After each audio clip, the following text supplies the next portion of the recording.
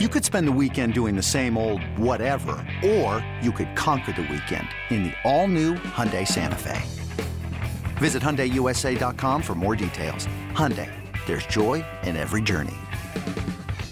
eBay Motors is here for the ride. Remember when you first saw the potential? And then through some elbow grease, fresh installs, and a whole lot of love, you transformed 100,000 miles and a body full of rust into a drive that's all your own. Look to your left. Look to your right. It's official. No one's got a ride like this. There's nothing else that sounds like, feels like, or looks like the set of wheels in your garage. With over 122 million parts, you can make sure your number one ride or die stays running smoothly. So there's no limit to how far you can take it. Brake kits, turbochargers, engines, exhaust kits, roof racks, LED headlights, bumpers, whatever your baby needs, eBay Motors has it. And with eBay Guaranteed Fit, it's guaranteed to fit your ride the first time, every time, or your money back. Plus, at these prices, well, you're burning rubber, not cash. Keep your ride or die alive at ebaymotors.com. Eligible items only. Exclusions apply. You're listening to Orange and Blue Bloods, hosted by EJ Stewart and Tommy Beer. Let's get to it, New York. The Knicks saw their name floated around with several star wings leading up to last night's Thursday night's draft. SNY's Ian Bagley said the Knicks had discussions with Clippers about Clippers All-Star Paul George. The LA Times reports the Knicks initiated those discussions, but reportedly became hesitant after having some internal discussions. The Knicks believe George could be looking for a contract extension.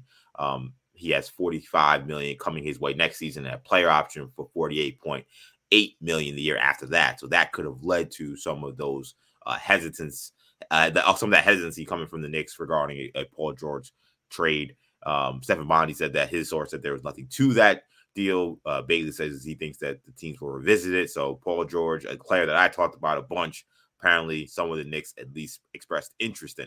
Meanwhile, an interesting note came down on the Zach LaVine watch. According to the New York Daily News, Stephen Bondy, Zach LaVine's camp is against a trade to the Knicks. Sources telling Bondy that the Knicks, their perceived preference for CAA clients is the main reason why Zach LaVine's camp does not want to see LaVine traded to the Knicks. Bagley also noted that there would be some hurdles for a Zach LaVine deal that makes that situation unlikely. LaVine is set to make $180 million over the next 4 seasons. And finally, Dante DiVincenzo is reportedly a name to watch in free agency for the Knicks. Bagley says the team is interested in the former Villanova Wildcat. He'll be another Villanova Wildcat potentially on this team. Nick used a $12 million mid-level exception to bring him in. He shot a career best 39.7% from three while playing for the Warriors this season. So, starting with the Paul George news that came out this week, would a Paul George trade in your mind, Tommy, make sense? I know I've talked about the Paul George stuff for months now, so people know where I stand. But where do you stand now that the Knicks apparently did express interest in PG? Yeah, I'm a big Paul George fan. I'm with you on that, on the belief that he would be an ideal addition to the Knicks. Assuming they're going to send out RJ, my assumption would be RJ would kind of be the centerpiece of that package. It's probably either RJ or Randall. The Randall might make a little more sense for the Clippers if they want to compete now and they have Kawhi at small forward. But RJ and they're both versatile wings, RJ and Kawhi. So they much like George and Kawhi, they could both coexist certainly. But as far as Paul George as a alongside in unison with Jalen Brunson at point guard and Julius Randle at power forward, I think is just a perfect fit. A lot of the stuff we've talked about, kind of the two biggest needs coming this offseason. A lot of fans talk about 3-point shooting, and yes, that's something that the Knicks have to focus on. But they also need to improve defensively. They were 19th in defensive efficiency last season. There aren't many guys in the league that check both of those boxes: elite 3-and-D wings. That's something that Paul George does. I wrote about it earlier this week. There's only 4 players over the last 6 seasons to make more 3-pointers than Paul George. It's Dame, James Harden, Buddy Hield, and Steph Curry. Think about all the games he's missed in the last 4 or 5 years to still be on that list. Exactly, because he shoots 39%. He's one of the more efficient, high volume 3-point of those 4 guys. Only 2 have a higher 3-point percentage. He's a high volume, efficient 3-point shooter, which is very rare. And of course, he's a very good defender. Was a great defender, 4-time All NBA defender. Yep. In his late 20s, early 30s. 33 now. Obviously, you have to address the fact that he's averaged around 40 games per season last 4 seasons. Is it a roll of the dice? Is it a risk? Absolutely. Is it one worth taking? Yes, in my opinion. Again, we have this kind of weird 2-year window where you have Jalen Brunson signed to that really team-friendly contract. He's going to be outside of the top 50 players, top 50 highest paid players. And it's something we've talked about. It's almost like having that quarterback on a rookie contract where a GM, a front office is motivated to kind of push their chips into the middle of the table, maybe a little bit quicker than they normally would because they have this kind of time constraint when they have this valuable contract. So for those reasons, I understand the reasons against, and obviously it's going to depend on the package. If the Clippers want RJ, NIQ, and Grimes, and 2-3 first rounders, you walk away and say thank you. Right. But that's too much. But if it's RJ, 2 first rounders, Fournier's contract, and then maybe one of IQ and/or Grimes, that's when you start to have real conversations about whether it makes sense. But yes, I'm exhausting all possibilities, and I'm finding out definitively what the best offer the Clippers will accept is, because there aren't many guys that I'd push the chips in. We'll talk about LaVine. I'm a pass on him. Karl Anthony Towns, no thank you. George is one. His contract's a little bit more palatable. He's making 42.5 next year, but then he has a player option for 48. That complicates things a little bit, but it also kind of works in your favor because you're not locked into those years. If Paul George chooses to opt out after the season, that tells me that he's had a good season and he's had a healthy season, or otherwise wanted to sign him.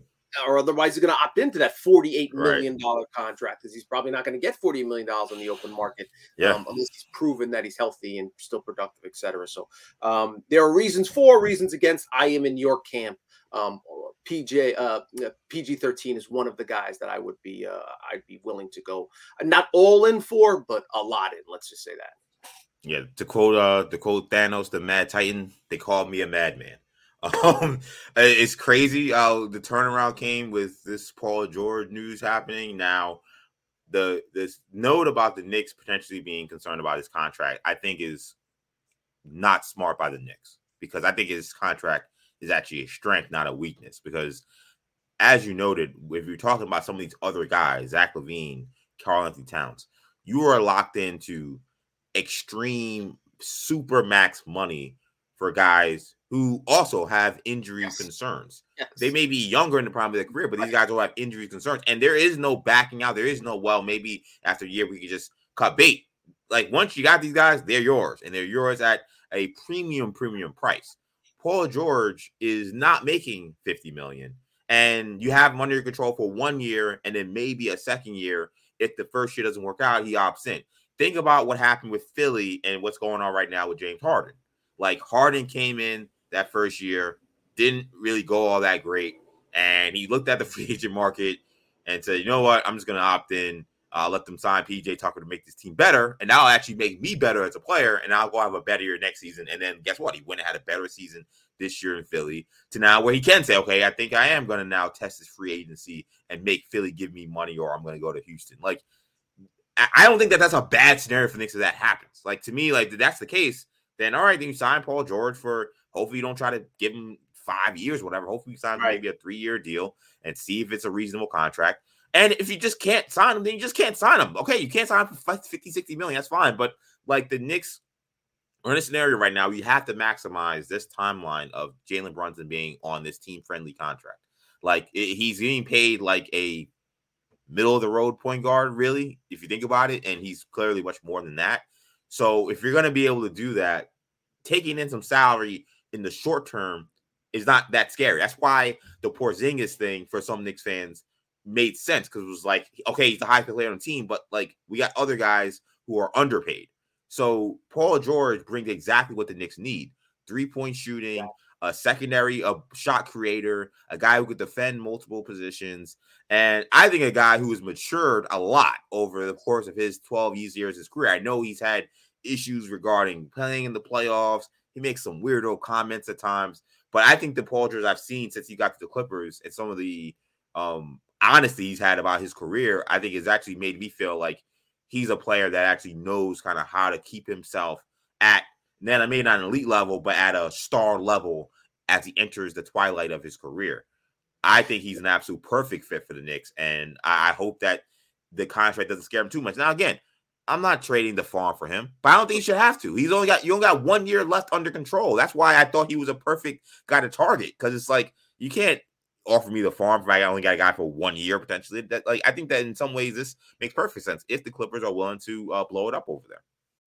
When you need mealtime inspiration, it's worth shopping Kroger, where you'll find over 30,000 mouth-watering choices that excite your inner foodie. And no matter what tasty choice you make, you'll enjoy our everyday low prices, plus extra ways to save, like digital coupons worth over $600 each week. You can also save up to $1 off per gallon at the pump with fuel points. More savings and more inspiring flavors make shopping Kroger worth it every time. Kroger, fresh for everyone. Fuel restrictions apply. The two things. If you get Paul George in house, and even if he leaves, there's still signing trade possibilities that you could work out. Right, exactly. That could potentially benefit you down the road. The other thing about the Harden deal, even though it looks bad for the Sixers now, they also got out from under Ben Simmons' contract as part of that deal. Now, I'm certainly not going to say RJ will ever be in the same camp as Ben Simmons, where it's a completely negative value contract. But the Knicks have to ask themselves, are we selling high on RJ Barrett coming off the best postseason performance of his career, the best kind of 2-week stretch of his career? Poor regular season, underperforming relative to expectations, and then exceeding expectations in the playoffs. That's something that Leon Rose and Camp would have to ask themselves. I guess I'll phrase it to you like this: Clippers say, we want RJ, IQ, and 2 first rounders, only lightly protected. What do you say? Are you willing to go to swing for the fences in that deal? If I can get those picks protected, I'm doing it. Yeah, that's me. Yeah, if I can get those picks and IQ, I would probably say, can I give you Grimes instead of IQ, and see what they say? That'd be my counter. I'd rather have Grimes, actually. I just because you have from 1 more year of control. I guess the other question the Knicks are going to have to ask themselves, and we'll talk about on the spot. IQ says I want 4 years, $85 million. That's another contract. That becomes the second conversation. What is IQ asking for? I mean, will, 85, I would sign him on that. I think I would too. 75 is what I'm going to offer. I'll settle. I meet in the middle at 80. $20 million a year. If he comes back and says no, I want 100, then you really got to. That's where you really got to. It's tough. I still think I don't know. You got to figure it all out. But I will say the Malcolm Brogdon trade falling through for the Clippers, I thought increased the odds of the Knicks getting Paul George. Because obviously IQ and Brogdon, as we talked about for 2 months, are very similar players in a lot of respects. Yeah. So if the Clippers were interested that much in Brogdon, you would think they'd have interest in a similar play. The one thing they just lost out. They just lost out on the Chris Paul sweepstakes as well. Yep, exactly. The one thing I will say about they want to bring Russ back. For those that hadn't heard, they're what they want to do is bring Russ back at the vet minimum, and then they'll have his bird rights the following summer, and then kind of have a wink handshake deal. I don't know how Russ feels about that, but he's an LA kid, would like to stay there. The one thing that did worry me about the Paul George scenario, and I think this was an LA Times writer that reported it, was the Knicks were a little bit freaked out, not by the money he has left on his books, so the 1 year and then the player option. It's that whatever team trades for him, he wants to sign an extension before this current player option. So he can sign a contract up to $200 million for 4 years. That's when things get tricky. That's when you start. Yeah. If his demands are that if you trade for me, don't trade for me unless you're willing to sign me to an extension where you're going to pay me $50 million when I'm 37. That's something that would give me great pause if I was in. Yeah, that would concern me, but I would then just do the trade. I wouldn't care. I'd be like, look, the Clippers ain't giving you this extension, so wherever you play, you're not getting that money. So tough luck, kid. Like, put on that orange and blue and let's go. So but I agree. I think that would be one thing that would concern me. The LaVine stuff, not wanting to be a Knick. Is there any concern about, like, I have no problem with this. I don't want him to be a Knick. I think a lot of people don't want him to be a Knick. But is there some concern about, like, the CAA thing being a thing? Like, we know, and I've said this, and I think people will keep forgetting this, like, Leon Rose, Clutch Sports beef that has been going on now for like 10 years that, doesn't really get talked about, but I think probably should get talked about more. And now you've had issues with a former Knick Neural as well, suing Clutch Sports. Yeah, the whole Cam Reddish thing from last year. And now you got a big time Clutch Sports client saying, well, how they treat CAA clients, I don't think I want to go there because they seem to have the preferential treatment. Is there any concern about that? I will just say this. If Zach LaVine played for the Knicks, those checks would cash with James Dolan's signature on it, whether it's the Bulls owners, like that money's, as long as that money gets deposited, I think there's a little bit too much made out of it. I think this in particular is a case of, you're in high school and you want to talk to the pretty girl in class and you find out from her best friend that, like, don't even bother asking out. She has no interest in you. So you tell your friends, like, nah, like she's not that cute anyway. Like, I'm not really that interested. That's the sense I get was there was vibes that the Knicks weren't, like I tweeted, like, sources, the Knicks camp are interested are not interested in the $180 million left on his contract, as opposed to the LaVine camp is not interested in playing for CAA. Is there some bad blood there? It certainly seems that way. Could it potentially make a difference at some point down the road? I guess so. But if we're weighing all the pros and cons of having Leon Rose, his relationship with other players and other executives, that's a big time pro. He may have there's a little, everybody has, issues. You're around the business long enough, you're going to rub people the wrong way. But, Clutch Sports has some big clients, De'Aaron Fox and some others, but it's Trey not Young, like, but there's certainly enough fish in the pond, and I'd rather have CAA's basket of players. If being with CAA prevents the Knicks from getting Zach LaVine, but it got them Jalen Brunson at a discount, right? You take what you'll settle for that. Yeah, I think they'll be fine considering the large pool of players that are out there that aren't Clutch Sports. I hope there's not a scenario where a Clutch Sports guy that would make sense for the Knicks can't come to the Knicks because of the situation. But it was something I think that I did keep an eye on. Said, oh, that's interesting there. Hopefully that doesn't continue to be an issue moving forward. I think Donte DiVincenzo will be a good fit, though. I mean, I think that if you're looking at his mid-level exception, we're talking about guys, maybe not the lights-out shooter per se that I think the Knicks, I would want for the Knicks. He shot great last season. That you get a lot of good looks playing with the Warriors. So I wonder if he can continue to shoot that. But I do think he kind of fits. Like we talked about how much we like Alex Caruso potentially as a Knick. Like I think he kind of could fit that role a little bit. He's a really tough, hard-nosed kind of player who can hit the open three. So I wouldn't mind it. I think I'd prefer someone more like Seth Curry. But how do you feel about DiVincenzo potentially coming here?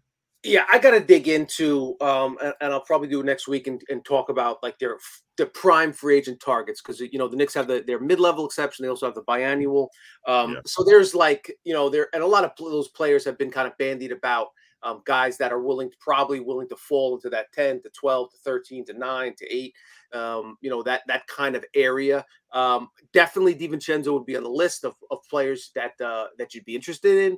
There's the Villanova connection, which let's not underestimate. I thought you brought up a good point. He was a poor 3-point shooter in previous stints. Goes and plays alongside Steph Curry, Draymond Green, and Klay Thompson, and all of a sudden he's a 40% 3-point shooter. That would concern me. I think you have to factor that into the conversation. Not saying that would prevent me from making an offer. I think you could do a lot worse. I think the Knicks, should they pursue Donte DiVincenzo with their mid-level, will have plenty of other competitors that will be in the market in the DiVincenzo business. But I all things considered, I think it probably makes a lot of sense.